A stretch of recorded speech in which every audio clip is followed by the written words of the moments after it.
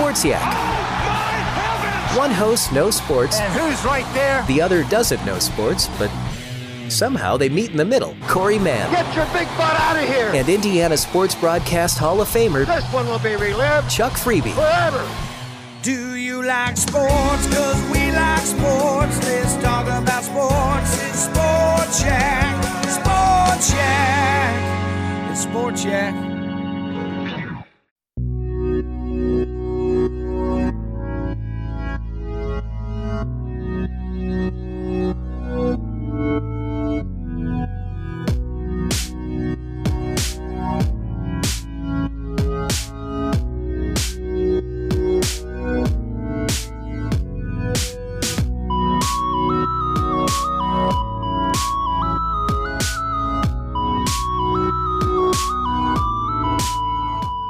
Welcome, everybody, to episode 98 of Disney Plus Reviews. I'm Phil Sousa, and I'm here with my good friend and co-host. It's hero time.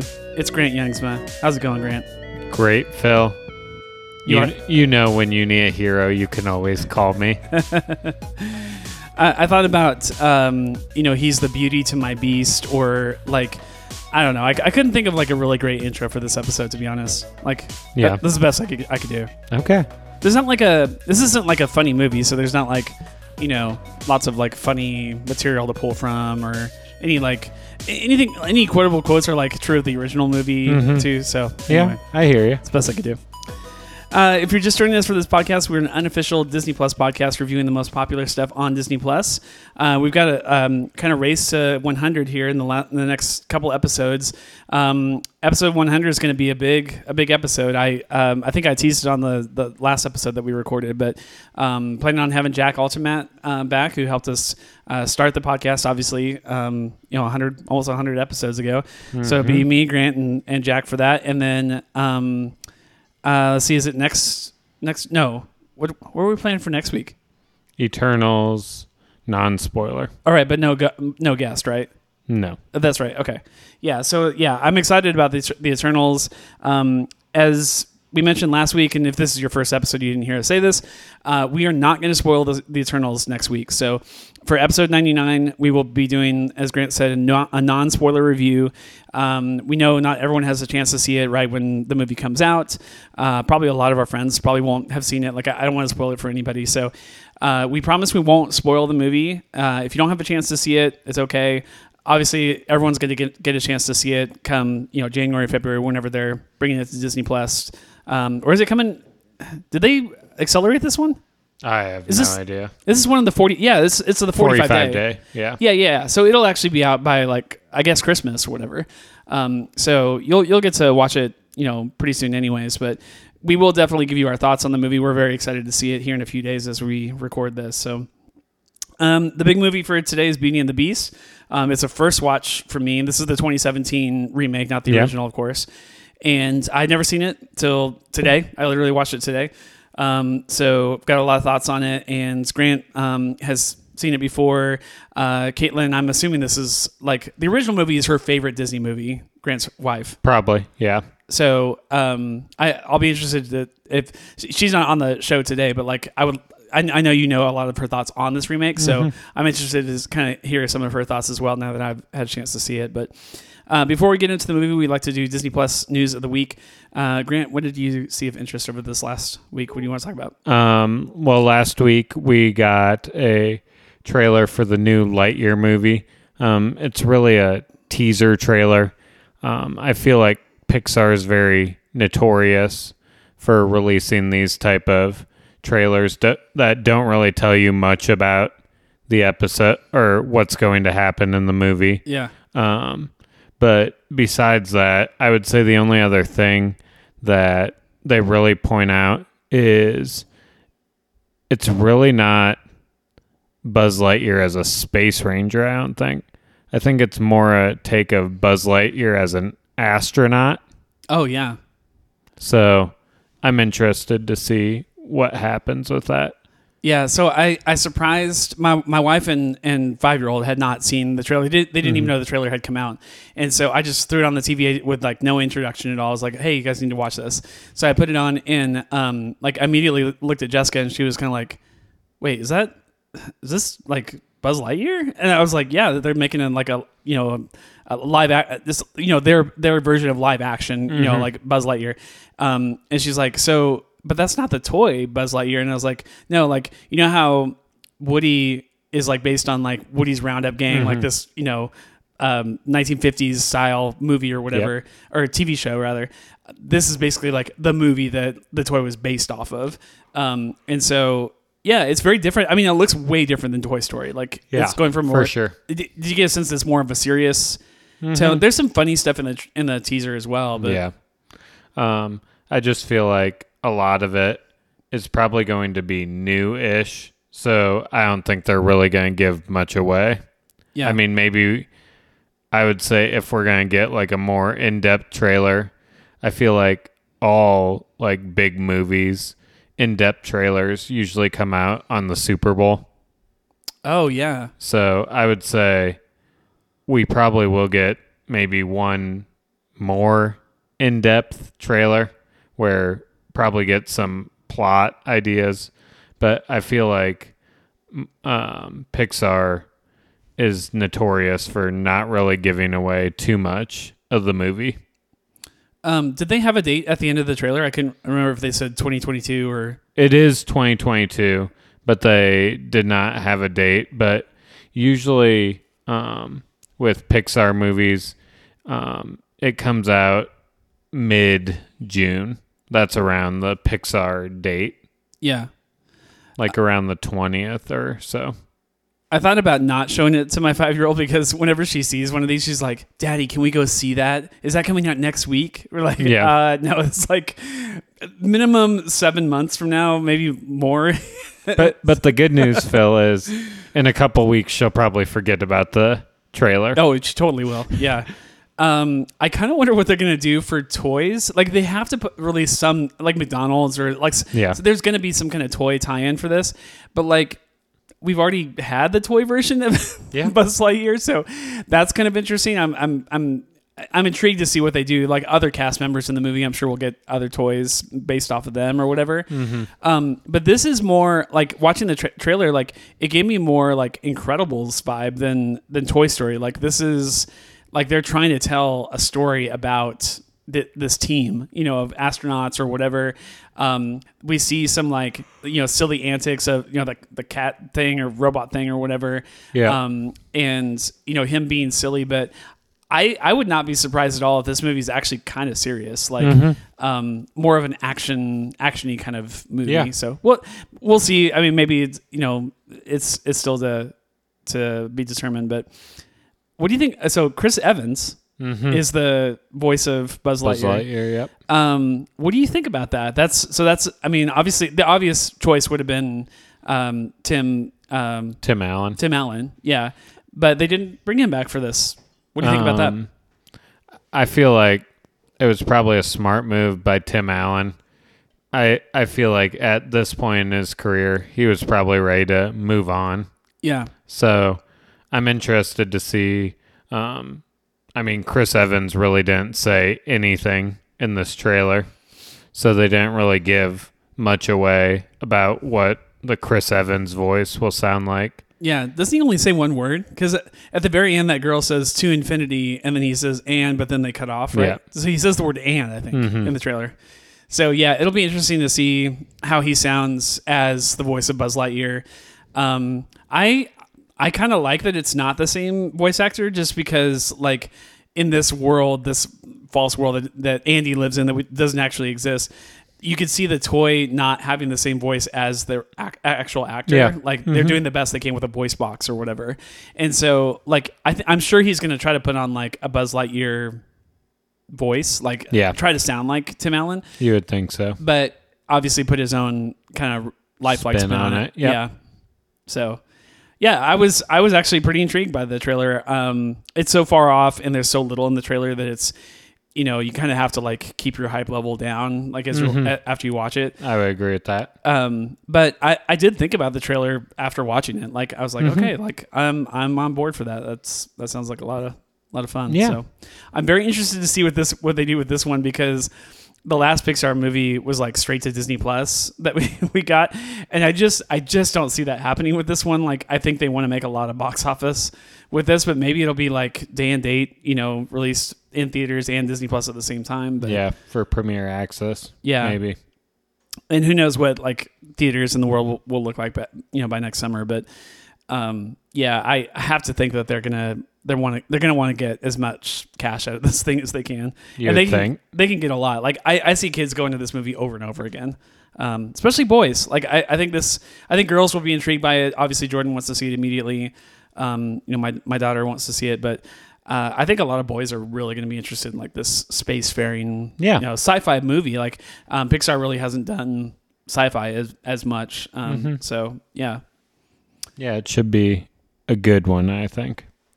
Speaking of sci-fi, my story of the week this week is the Book of Boba Fett trailer. So both of our news stories are trailers, but wow, it came as we're recording this. It came out today. Yep. It's this. They're so whatever they're doing is like they have the secret sauce down, and at this point, they're just churning out stuff that is just going to land with me. Like I don't know. I haven't seen any like reaction videos or anything like that based on the Book of Boba Fett trailer that came out today as we're recording this on Monday.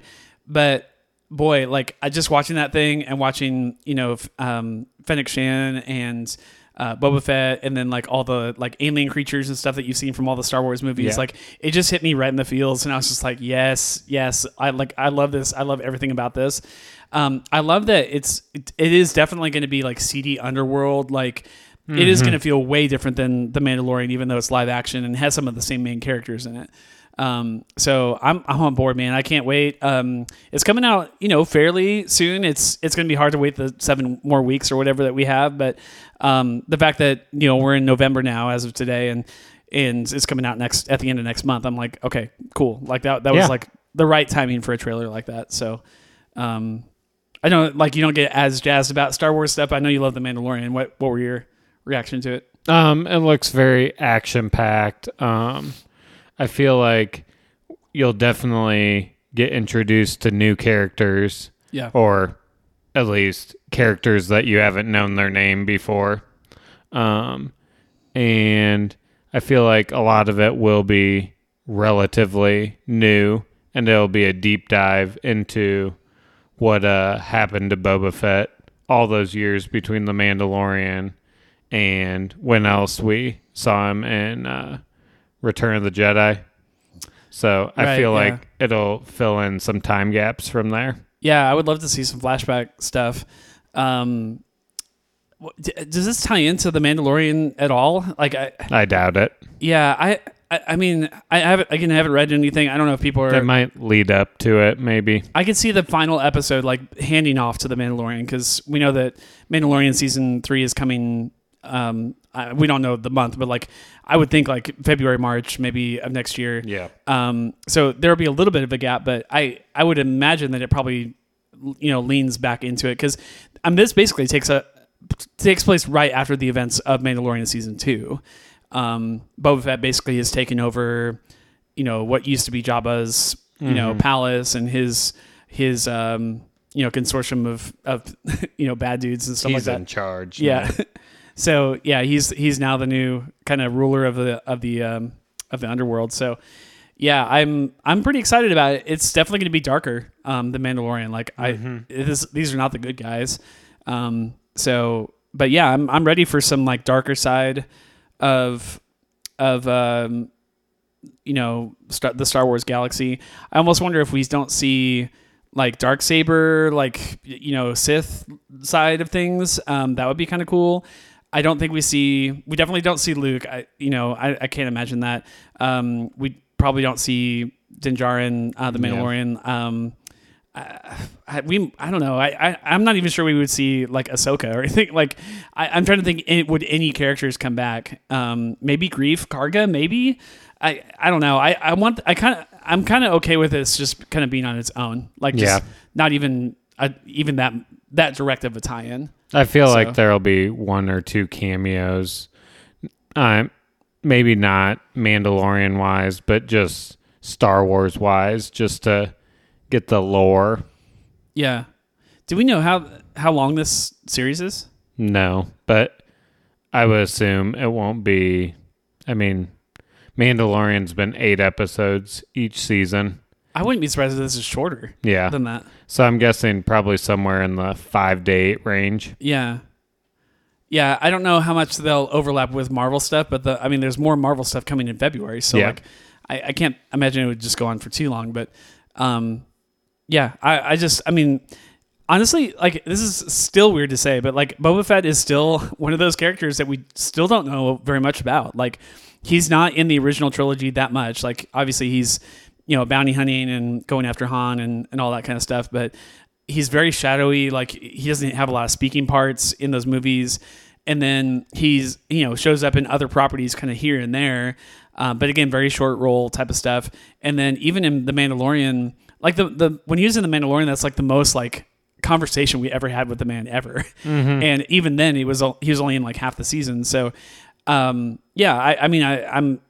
an entire series devoted to Boba Fett. This is going to be the most we've ever had of that character in like, a month and a half time frame. So I'm pretty pumped. Yeah. So yeah, and fortunately we don't have to wait too much longer for that. All right. I think that's kind of it for the news. Those are like the biggest stories that I saw. So you want to jump into the movie? Yeah, sure. So when did you and Caitlin, I assume, saw this together? Yes, we saw it whenever. I think it came out in March of 2017. Okay. We saw it opening weekend.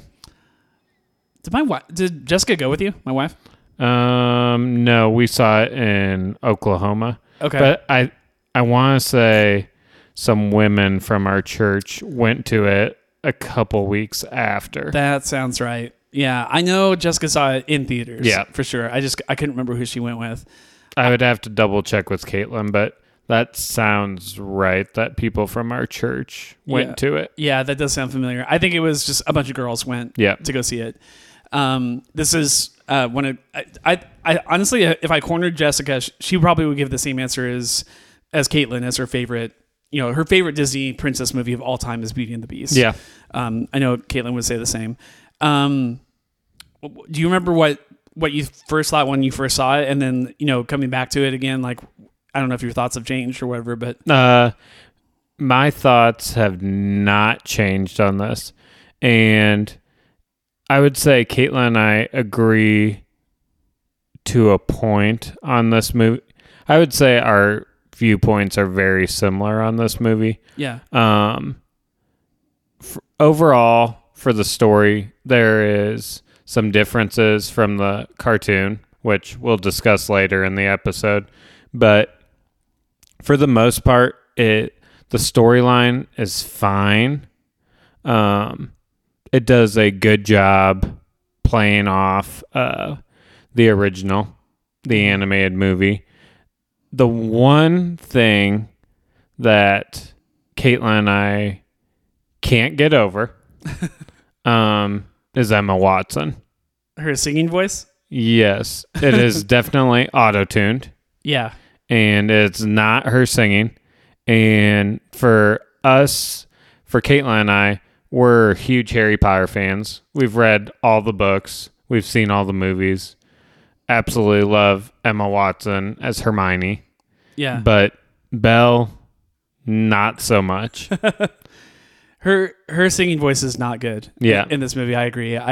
That's my biggest negative with the film. Really, you touched on it already. Is whenever she starts to sing, it completely takes me out of the character in the movie. Like, I'm hearing songs that you and I, and of course our wives, have grown up with, but it's not not the version that we grew up with at all. And boy, I think I was talking to Jessica about it earlier tonight. It's, I think, made even more stark by the fact that she's surrounded by really, really talented singers. Like Josh Gad kills it.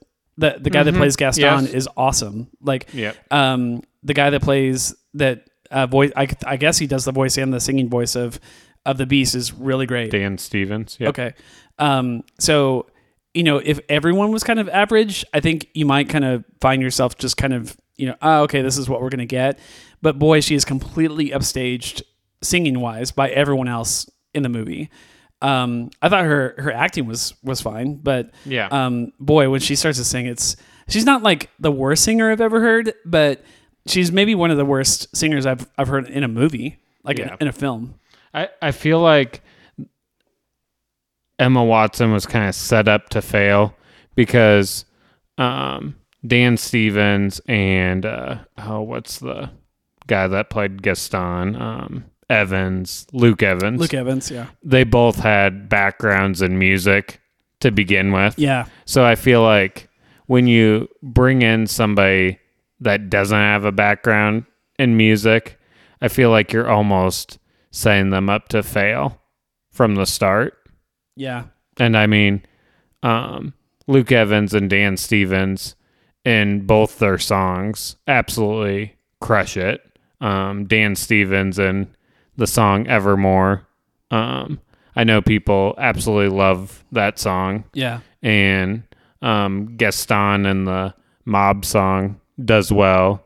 And even in the opening song Belle does a good job too. So I feel like to a point, Disney, when they were thinking about who they wanted to cast as Belle, they more thought about who would bring in the dollars versus the actual talent level singing wise.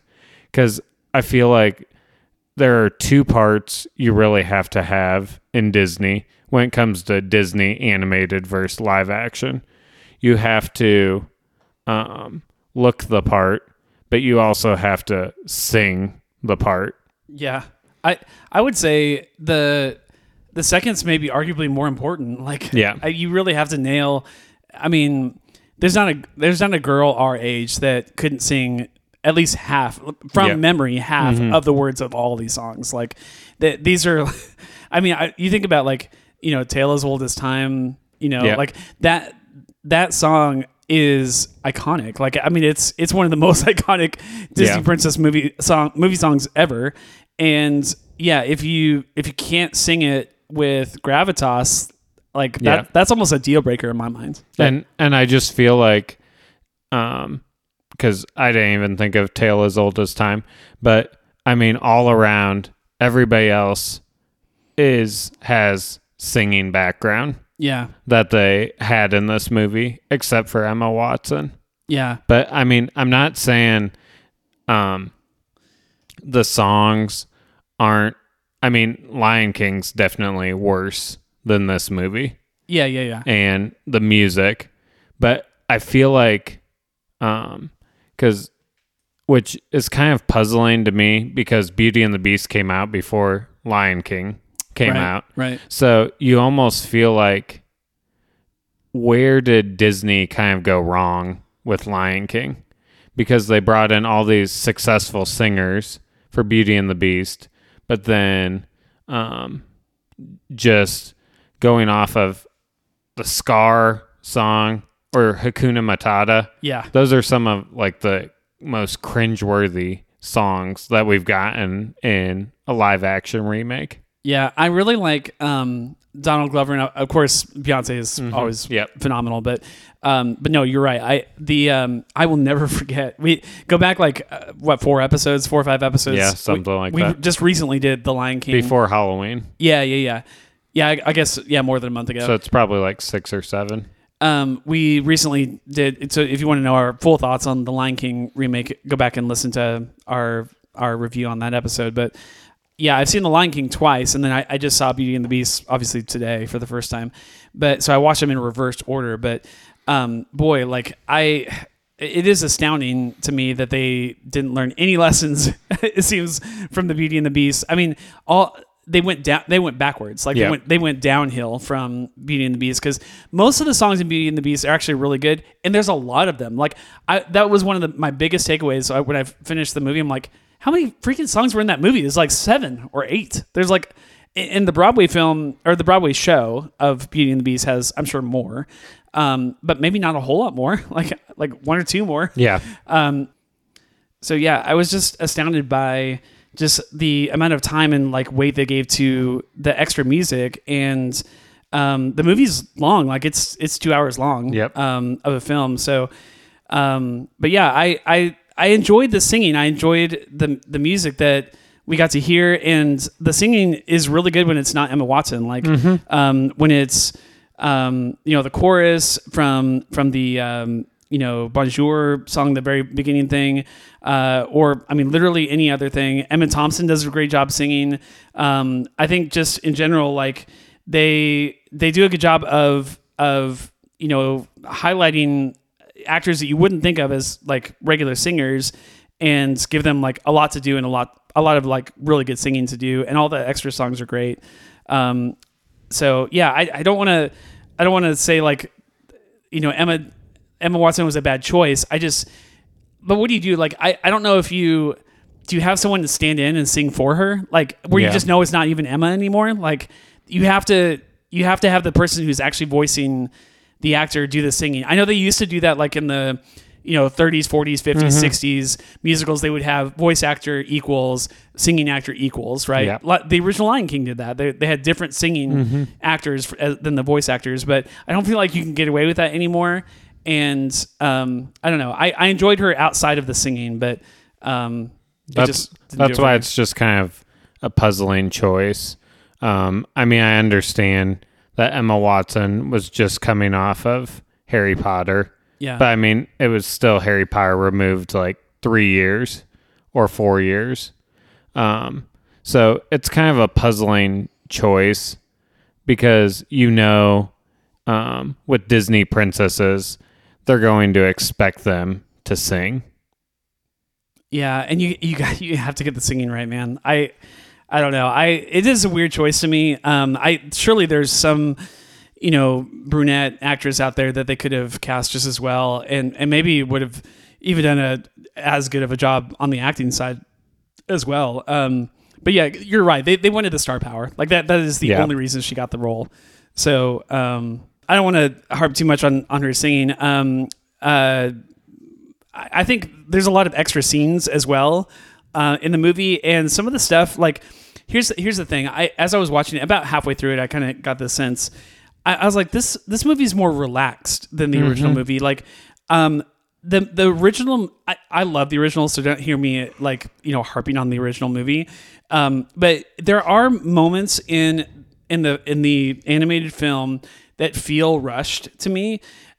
I feel like they were trying to pack a lot of story into that animated film, and it's amazing. They just give it like an extra half hour to the running time, and it really lets the movie breathe a little bit in some spots that I think are very, very fast in the one that's based on. So yeah, like and I've got like an article to kind of help us remember like some of the biggest changes, whatever. I can look through this here in a second, but like some of the biggest ones for me were like they gave Maurice a lot more to do in this one. Like there's whole scene. I mean, 3 or 4 minute long scenes where it's just him, like in the castle and stuff like that.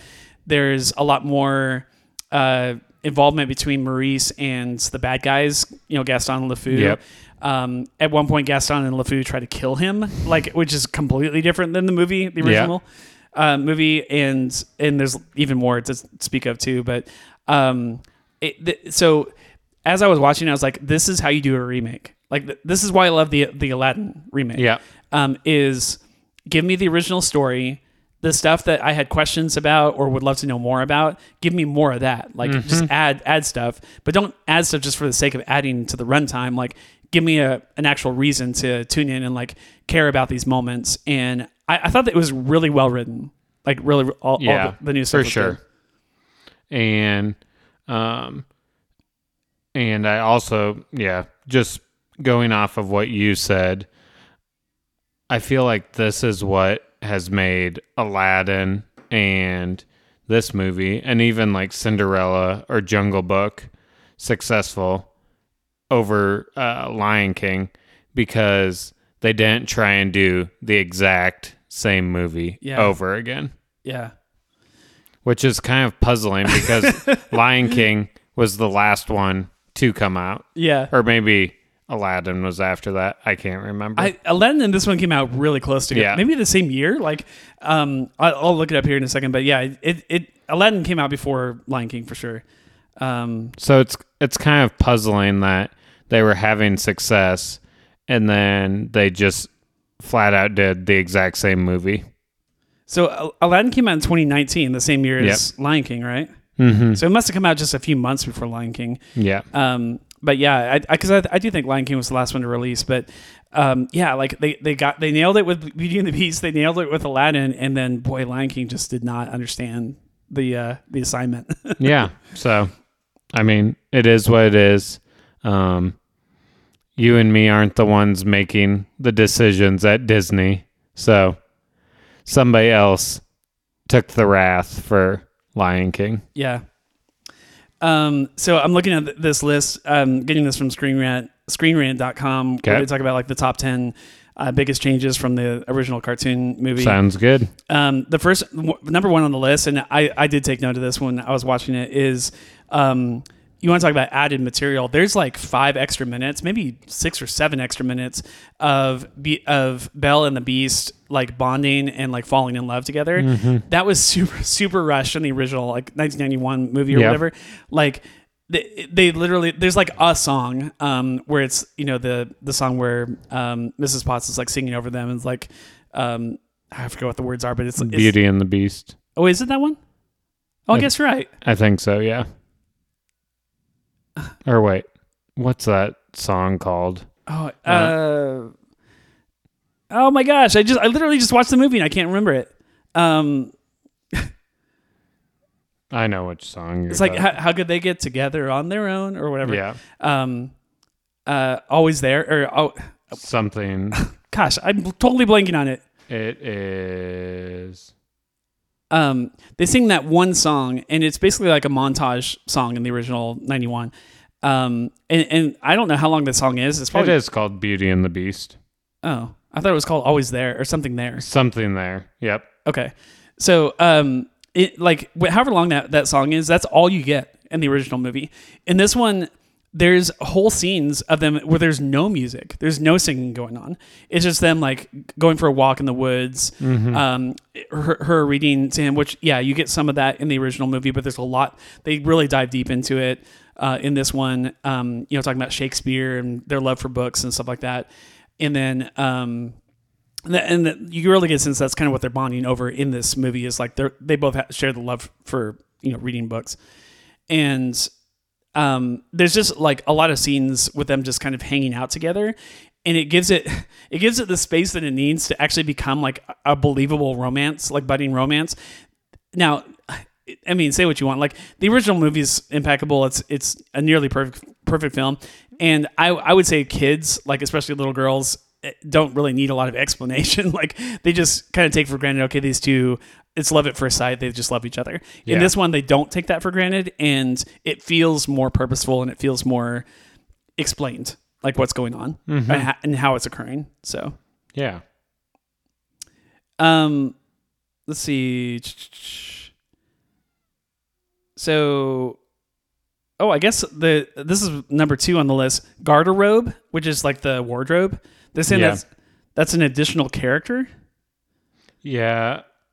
I feel like... Because there's cadenza in the original movie. Yeah. I feel like I think I know what they're getting at. I feel like it's more of a role in the live action than it really is. Because there's a wardrobe in the original movie. I think they're also talking about the self-playing piano. That might be the new character. I think it's more because you're talking about there's kind of a love interest between the wardrobe and cadenza. Yeah. So, which really isn't there in the animated movie.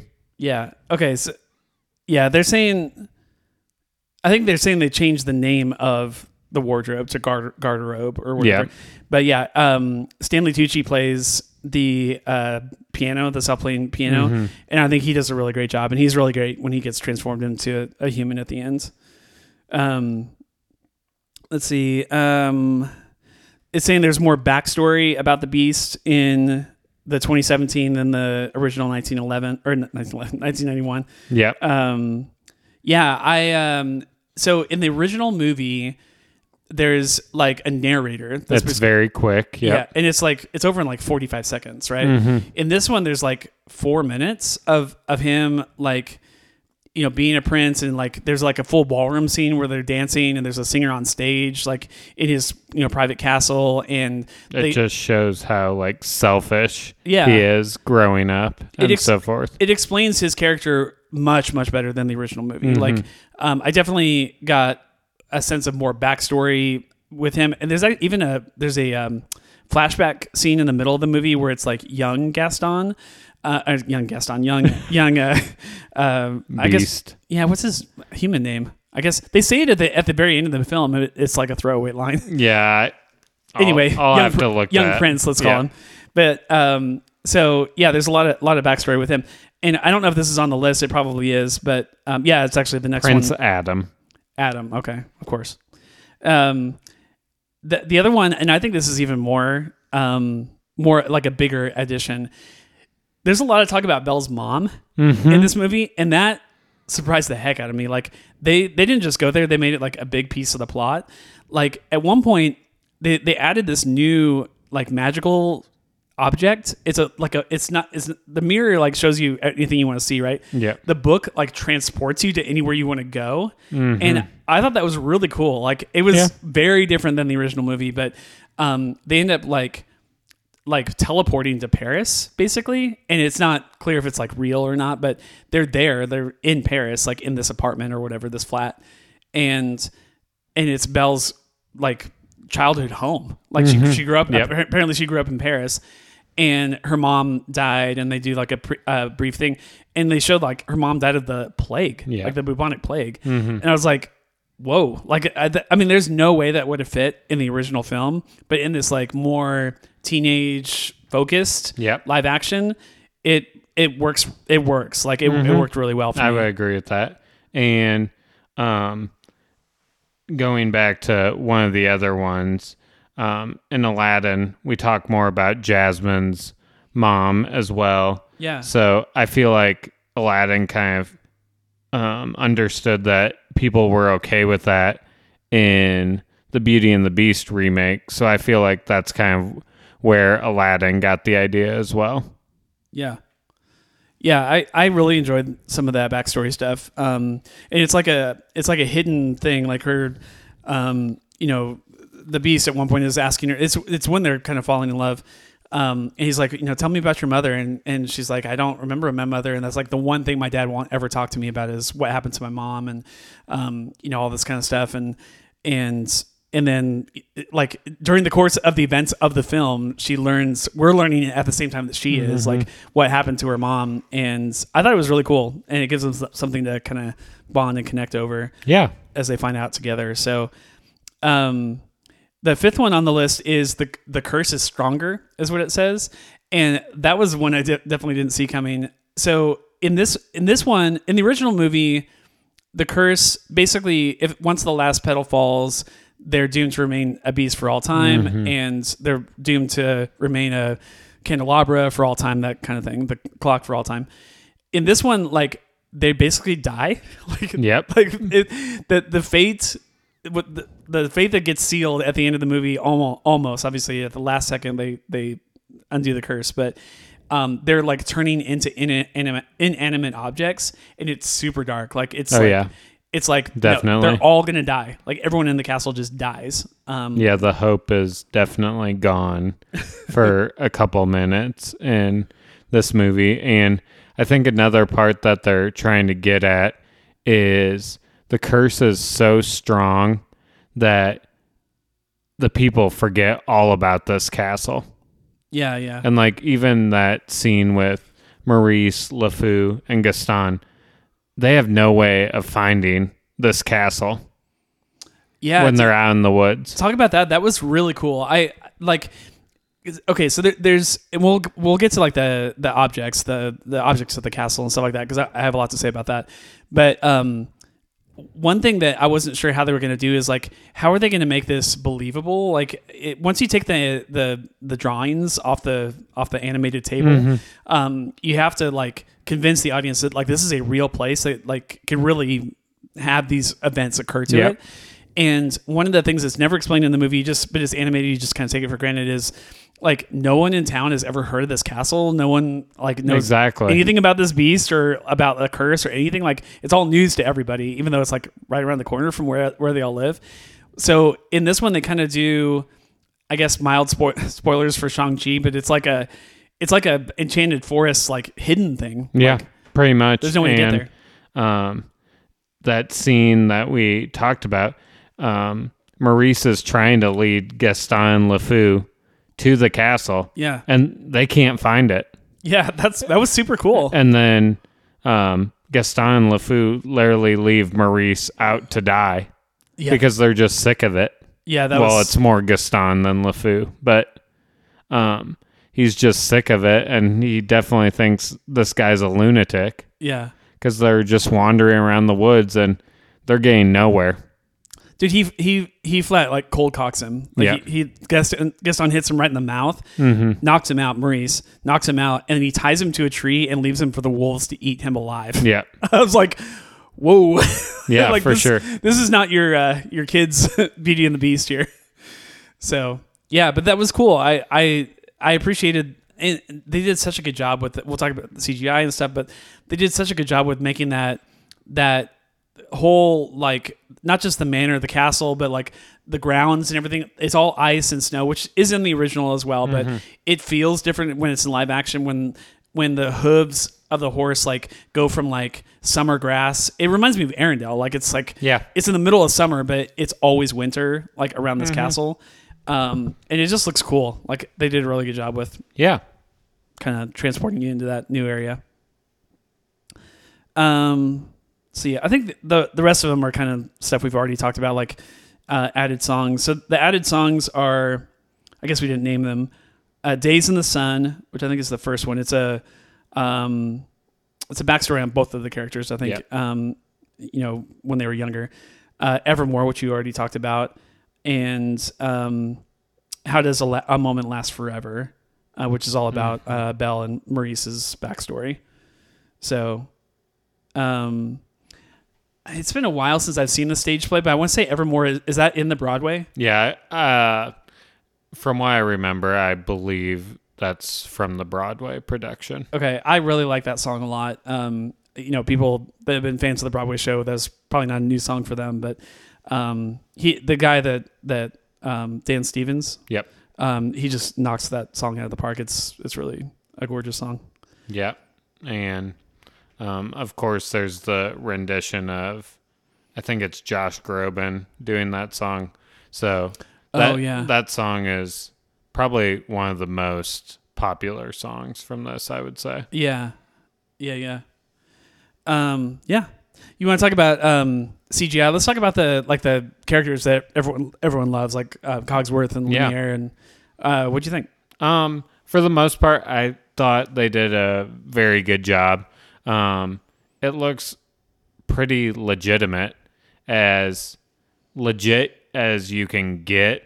I almost feel like making people look like inanimate objects. I feel like it looks very good. And I feel like a lot of this movie was Disney almost learning from previous failures where CGI didn't look as well. Yeah. But I feel like this one they did really well on. Yeah. One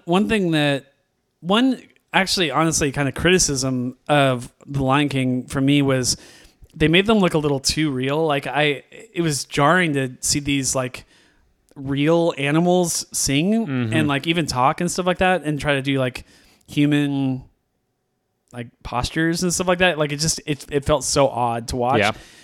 Not true with this one at all. And I think again they're getting away with it because it's not the what do they call it? Uncanny Valley is not as stark when it's inanimate objects. Like it's a clock and a candelabra and a dresser drawer. Like it's things that when you see them in motion is like, okay, I've never seen something like that in motion, but like I've seen all these animals at the zoo. It's just really weird to see them on screen and then singing. So I think they can get away with it more in this one. But dude, from the very first part that I saw like Lumiere and Cogsworth talking, I was like, that looks legit. Like that looks like what it would really look like, seeing them. One thing that was jarring for me at first, but I got accustomed to it pretty quickly as the movie went through. They are very tiny. Yes, for sure. Compared to Belle. Like Disney was like, we're doing this straight up. Like, how big is a clock actually? Like, how big is a candelabra actually? Like, compared to a human. Yeah. And so they made Lumiere like he's very small. He's like 8 inches tall. Like he's really tiny. So when you're used to the original movie and these characters are larger than life, like they're huge, huge versions of themselves from the remake. It was definitely weird at first, but as the movie started going on, and I felt myself just kind of losing myself to that world and the castle, I was all on board. Like it was cool. For the first time, because ever, like I didn't even feel like this with the original movie. I felt like I could actually put myself in Belle's shoes. Like, what would I do if I walk into this strange castle and all these inanimate objects start dancing around and singing and talking? Like, it felt real to me that they committed to the size of these things. So it just doubled down on like how real it felt. Yeah. So yeah, I definitely agree with that. Yeah, and the CGI is so good. There were a couple moments where I felt it was a little odd on the Beast, like on his face. There's a couple moments where his body kind of moves, I think, a little robotically. And I'm not sure why that was, and it might have just been the screen I was watching it on or whatever. But it wasn't like enough to take me out of it. But there were a couple times where I was like, I kind of see a little CGI there. But for the most part, I felt like it felt real. Like that character felt like a real person to me. So, yeah.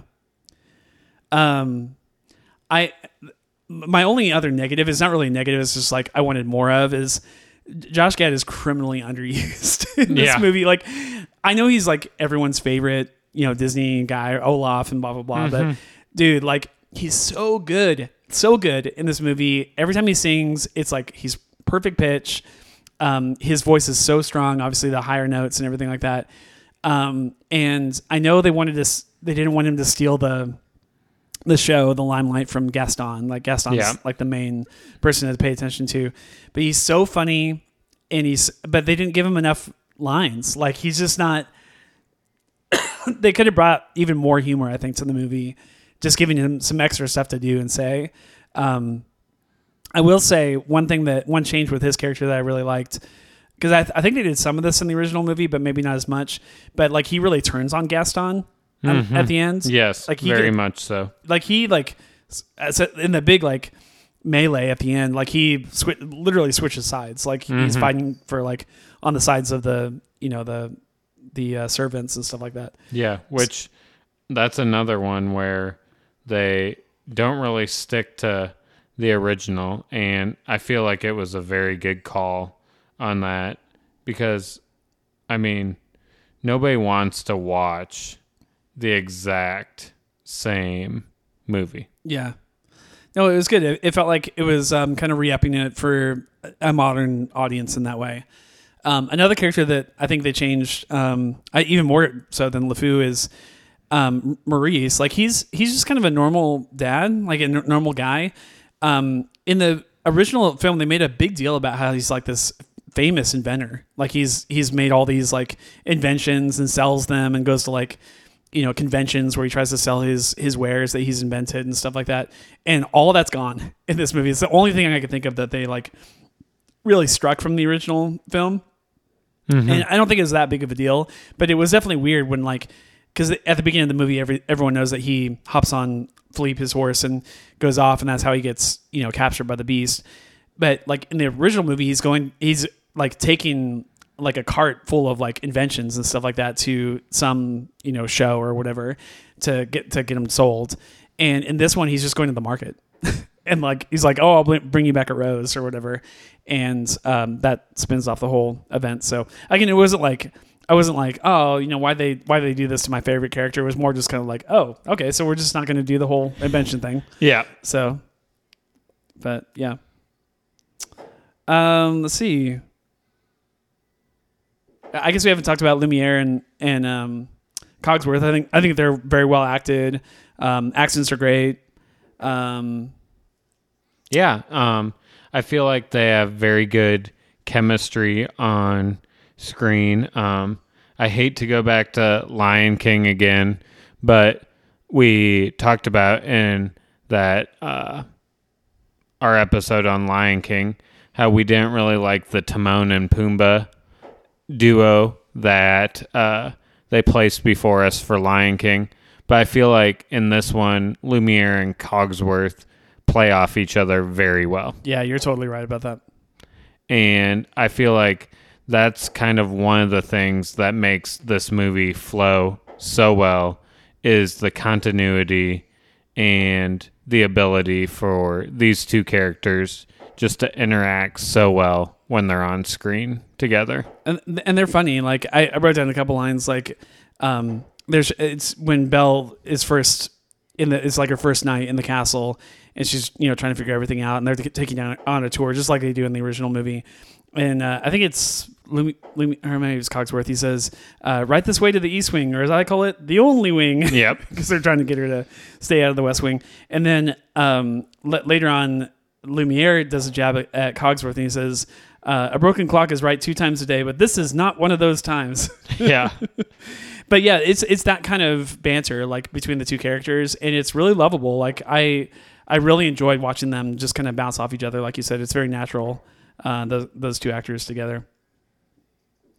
Let's look at Be Our Guest. It's, you know, for a lot of people, it's like the biggest number in the show, obviously, except for Beauty and the Beast. But it's really good. I like as far as like the singing and the performance of it. I think for me, honestly, there's parts of it I think are better than the original. Dare I say? There's a lot of CGI, obviously, so if that bothers you, you know, probably won't like it as much as I did, but I was fine with it. I only have one negative, which I'll get to here in a second, but do you have some thoughts you want to insert first? Go right ahead and I'll just piggyback off what you have to say.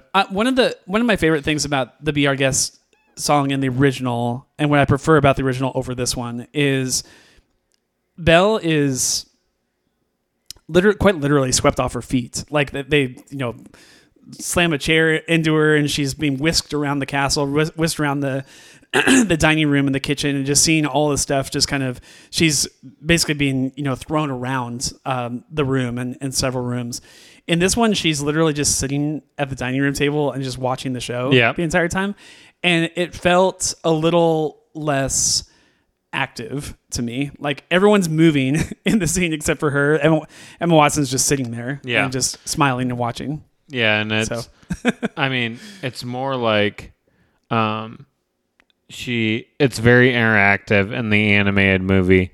In this one, you just feel like she's kind of like at the movies like we are. Just watching this happen. Where it's not really one of those interactive type shows. Yeah. Yeah. I mean, that said, like all of the you know, the chandelier and the dishes flying everywhere and the, you know, making the food and Lumiere just does such a great job singing. I'm assuming that's Ewan McGregor actually singing. It's a good performance. Like I was a little worried about that song just because the first one's like impeccable. But I felt like this one was really good too. So, and again, I think there were moments of the actual performance of the singing I think is even better than the original. So, yeah, that was good. There's not a lot of humor. There's not a lot of humor in the original movie, is there? No, I feel like it kind of goes the same way in the live action as the animated. The humor that you're going to get is either going to come from LeFou, Cogsworth, or Lumiere. Yeah. But the humor that comes from Cogsworth and Lumiere is usually directed at each other. Right. And I feel like that's very similar in this movie as well. You're not really going to get any funny moments from anybody else. Yeah. There's only really one moment that I remember the Beast being funny at all, and it was just a visual thing. But they're getting him ready for his date, and they like the wardrobe comes in and like spins him around or whatever, and he has like makeup all over his fur, like it's it's like pink or something, like all over his face, and it's, you know, especially for kids, it's kind of like a, you know, oh doesn't he look silly kind of moment, and that's kind of it. Like he's very serious, obviously, the rest of the film. So but that's fine. This movie doesn't, I don't think anyone's wanting this movie to be like hilarious. So. Yeah. I thought the Kill the Beast part with the mob at the end was really, really good. You know, they had like real torches, real fire. Like it feels ominous as they're like, and there's an army. There's like 100 people, like extras and stuff like that they got for the shoot. And they're storming the castle, you know, climbing the hill and stuff like that with all their lit torches. And it looks awesome. And you're getting excited as the song's going along. And it's very well done. I feel like for me, always, whether it be the live action or the animated movie, my 3 favorite songs are the Belle intro song, the Mob song, and the Gaston song. And those are probably my 3 favorite in the live action as well. Dude, the Gaston song's really good in this. I kind of skipped over it, but it's fantastic. It's a lot of Josh Gad, like, you know, singing and dancing up on tables and stuff. You know what it made me long for? Because I'm such a Tangled is my number 1 favorite Disney film. Animated for sure of all time. It made me really want, like, I've got a dream from that, because it feels a lot like I've got a dream the way that they shoot this. You know, them just kind of spinning and singing and dancing around tables and chandeliers and stuff like that in this, you know, bar tavern type thing in their town. And I was like, man, I think a Tangled live action would be really, really cool.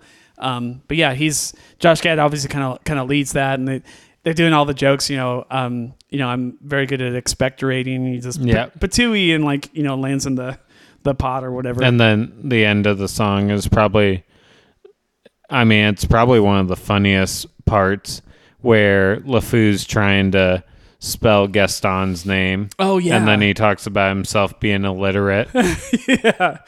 Yeah. It's like dark humor though. It's like, he's just like, I never realized it until right now, but I can't read. Yeah, because he tries to spell Gaston with 2 T's. Yep. So very clever and well done. Yeah. That again, that's going back to my comment about Josh Gad. I was like that scene's so great. Like it really makes me lament that there wasn't more of his character in this. But when he was in there, it was great. And then that last fight scene is so much better than the original. Like it's really tense and it's long. It involves the Beast like jumping from tower to tower, like almost like a Marvel movie, like trying to get away and trying to, you know, capture Gaston.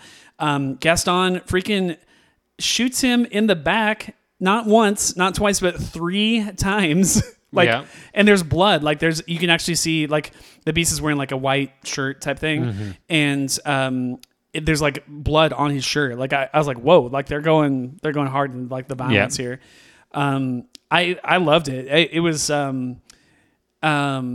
very intense, and like there was never a moment where I was like, yeah, like the Beast definitely has the upper hand here. Like he was scrambling and like almost falling to his death several times. Like I was like, wow, this is cool. Like I was very pleasantly surprised. And I feel like the weapons definitely kind of give Gaston, quote unquote, obviously the Beast has his size, but I feel like the weapons kind of give Gaston the upper hand in this fight. Yeah. They did this in the 91 movie as well, but like what the main thing that everyone knows about Gaston is he's a hunter. Like he, you know, he's talking about like, you know, I use antlers in all of my decorating, right? Yeah. So like, but in this one, they actually give him a gun and they let him fire it like several times. There's a part in the Gaston song where he talks about shooting animals in the back. and then he's like totally fine with it. And then it turns out in this one, because they don't do it, I think he fights him with a knife, I think, in the original movie. But in this one, like, he's just shooting him in the back over and over again. And I realized that the Gaston song is actually like, you know, giving you a preview of like how the movie's going to end. Pretty much. So he's gonna kill the beast, but like in a completely not sportsmanlike way at all. So a very cowardly way. Yeah.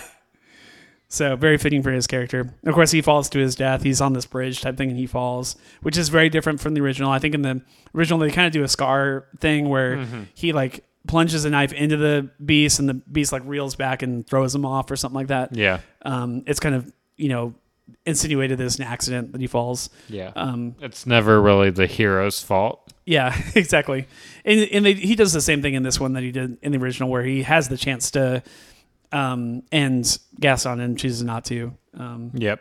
And I like the line there because it might be in the original as well. It's been a while since I've seen the animated, but in this one he says, like, he has the chance to do the killing blow on Gaston, and his line is, "I'm not a beast. Like, I'm not, you know, beast like to just kill you in cold blood," type of thing. So, yeah, it's pretty cool. Yeah, and then there's the big restoration scene, the "I love you" and the kiss. Oh, so the Enchantress comes back. Yes. Like, we skipped over that. Like, I think they call her Agatha in the movie. Yep. But she's like, so Maurice has left for dead, as we said. The only reason he's saved is this mysterious woman, which, like, I'm watching him like, okay, that's probably the Enchantress, but you don't know for sure. She doesn't really have any speaking lines, but she saves his life and like restores him to health, and then gets him back to town. And she's kind of in the background for some of that stuff. And then when they do kill the beast and they go like attack, she's with the crowd. And then during the big like scuffle on like this grand staircase and stuff like that, when everyone's fighting, she's just like walking calmly up the stairs. And it's like you realize by the end of this whole sequence that she wants to be there for the final petal, like for the petal to fall. She wants to see it happen, to see her curse finally come to pass. But then, of course, you know, to everyone's surprise, you know, Belle actually has fallen in love with the beast and kisses him and says, "I love you," or whatever. And then she is actually there.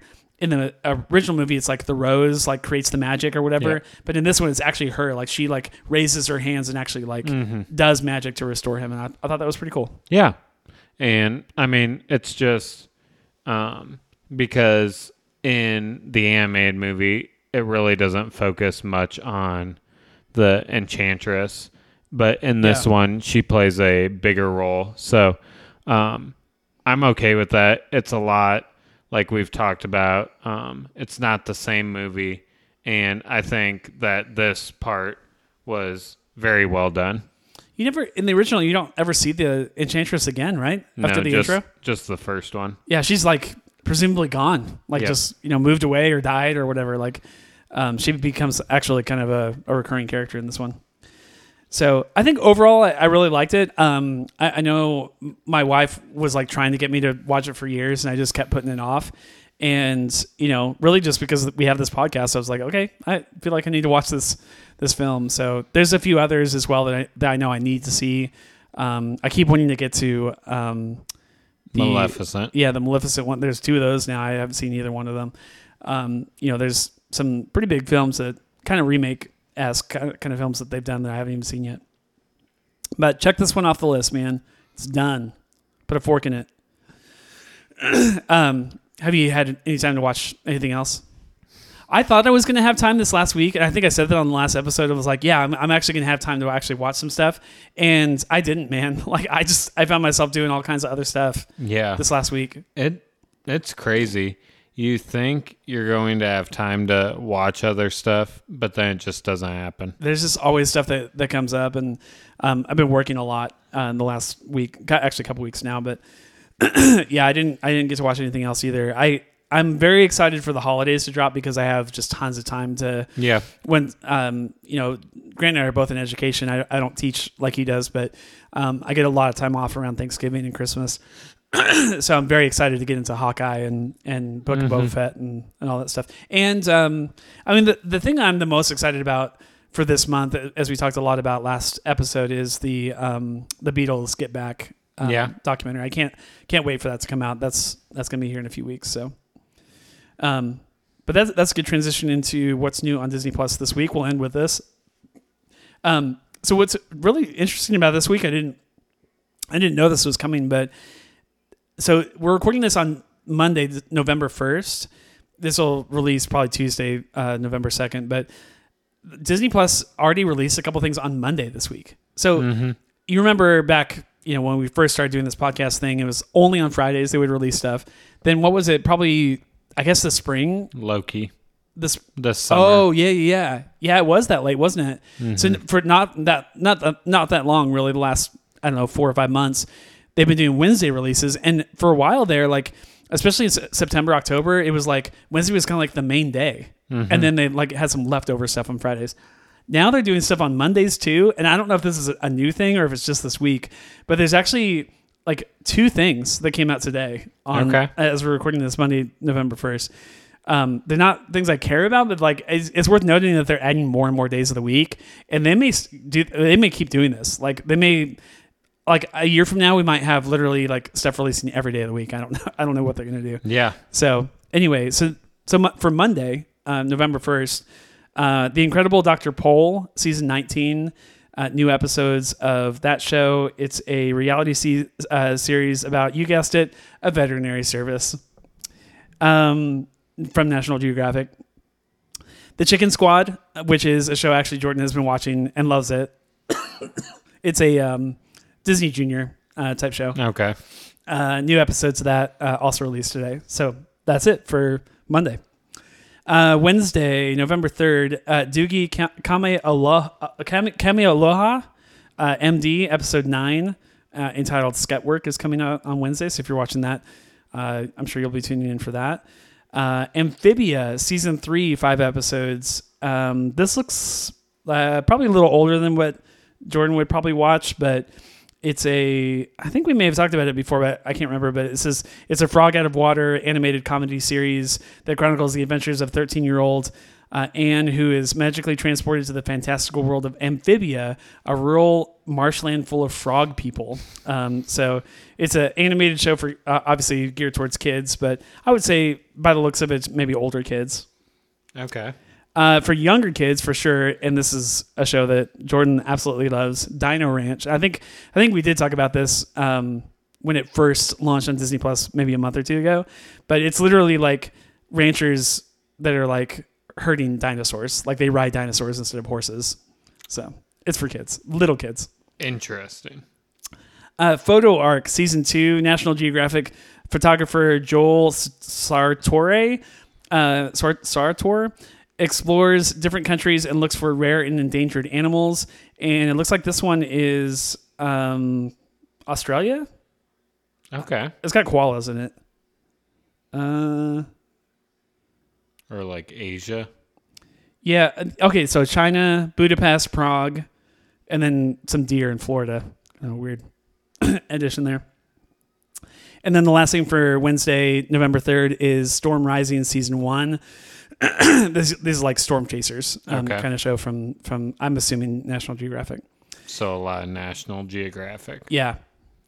And then so this week is actually kind of the kickoff for their Christmas stuff. So like new stuff that's not been on Disney Plus, or maybe some of this is coming back after being gone or whatever. But there's actually quite a bit releasing on Friday. This is kind of the first time they've had something like this in a while.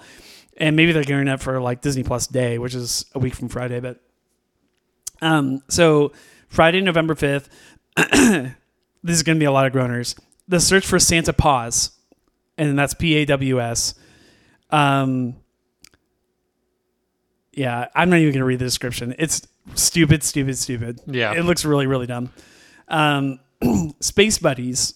I think I mentioned this in our top 10 worst. Yep. So it's basically, here's what you need to know. It's finally come.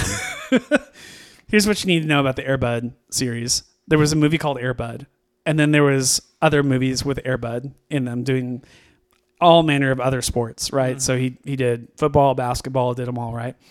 Then he has puppies, kids, and those puppies get their own line of movies, and I'm sure they release them like once a year, straight to video. This one is where they go to space. Wonderful, Phil. Yeah. Just picture cute little puppies in astronaut suits. It just sounds like an Oscar award-winning movie, Phil. Yeah. Speaking of Oscar award-winning, Alvin and the Chipmunks Chipwrecked. Oh, yeah. So they released a couple of these movies on the same day last month, I think, in October or September. And Chipwrecked, I think, is one of the better ones. I've seen all 4 of them, and Chipwrecked is like, I can kind of watch it. Like, it's okay. Okay. I've maybe seen a little bit of the first one, but I don't think I haven't seen this one for sure. There's no appeal for you and Caitlin to watch this. Yeah. I just don't think there is. Unless you're just like closet, like super fans of Alvin and the Chipmunks or something. Yeah. It's definitely for kids. So it's fart jokes and like, it's stupid stuff for kids. Speaking of stupid stuff for kids, one of Grant's favorite movies, I'm sure, Jingle All the Way. I do love this movie. Is coming out Friday.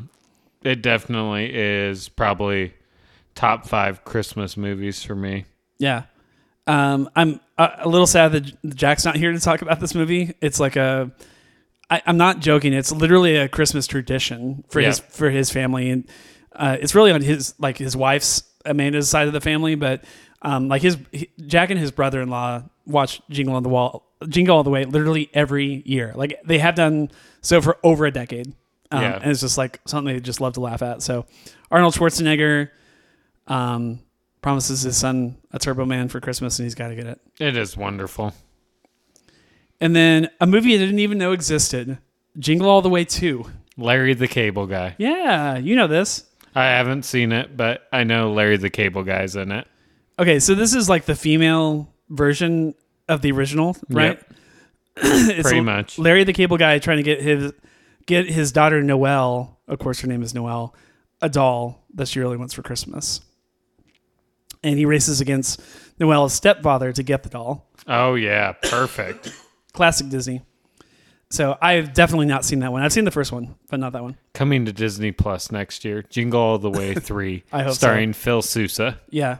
Me and Grant fighting over the same Xbox. I don't know. Yeah, sure. They're just cranking out the Christmas stuff right now. Prep and Landing. Have you seen these Prep and Landing shorts? They're like 25 minutes. I mean, I know what they are. I don't think I've seen one in a while. Okay, so animated about like elves. It's like espionage spy elves, basically, trying to go on some kind of secret mission, right? Yep. So it's gadgets. They're doing the James Bond thing.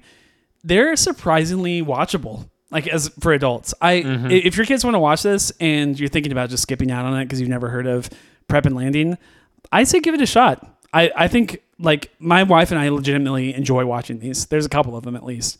And so, yeah, I guess I know we saw something on Disney Plus.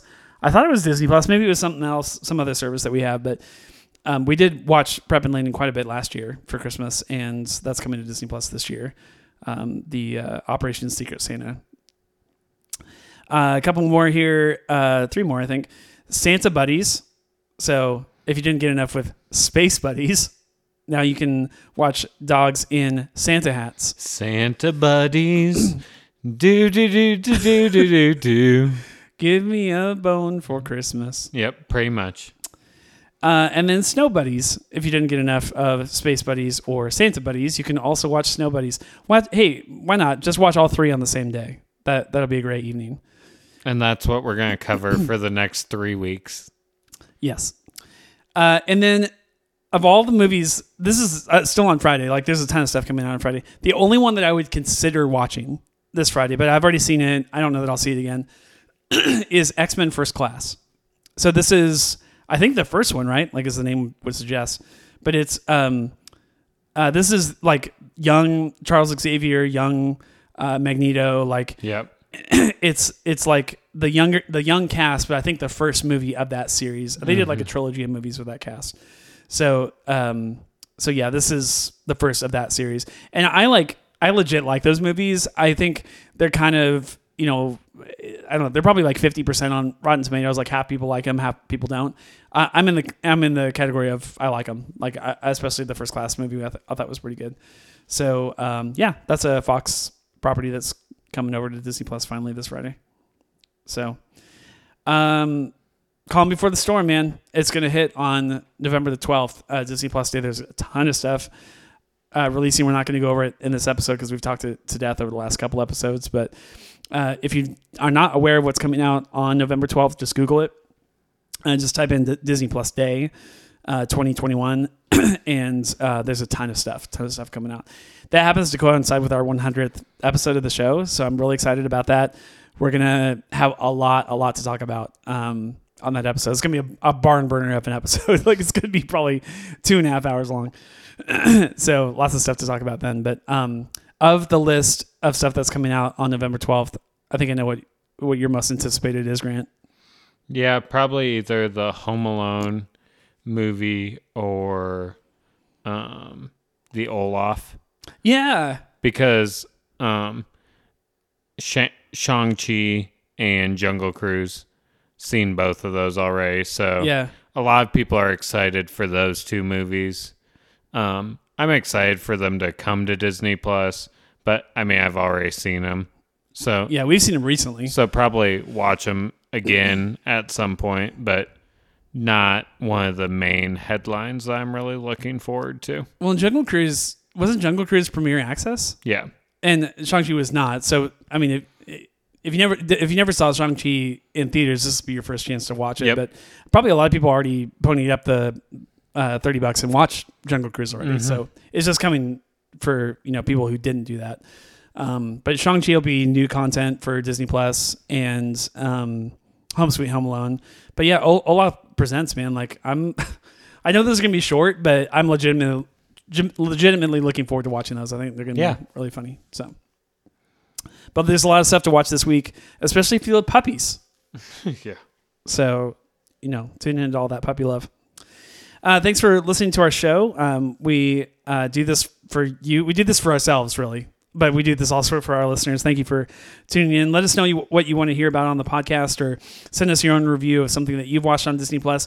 We'd love to include you in the show. The way to do that is email DisneyPlusReviews@hotmail.com. That's PLUS all spelled out. DisneyPlusReviews@hotmail.com.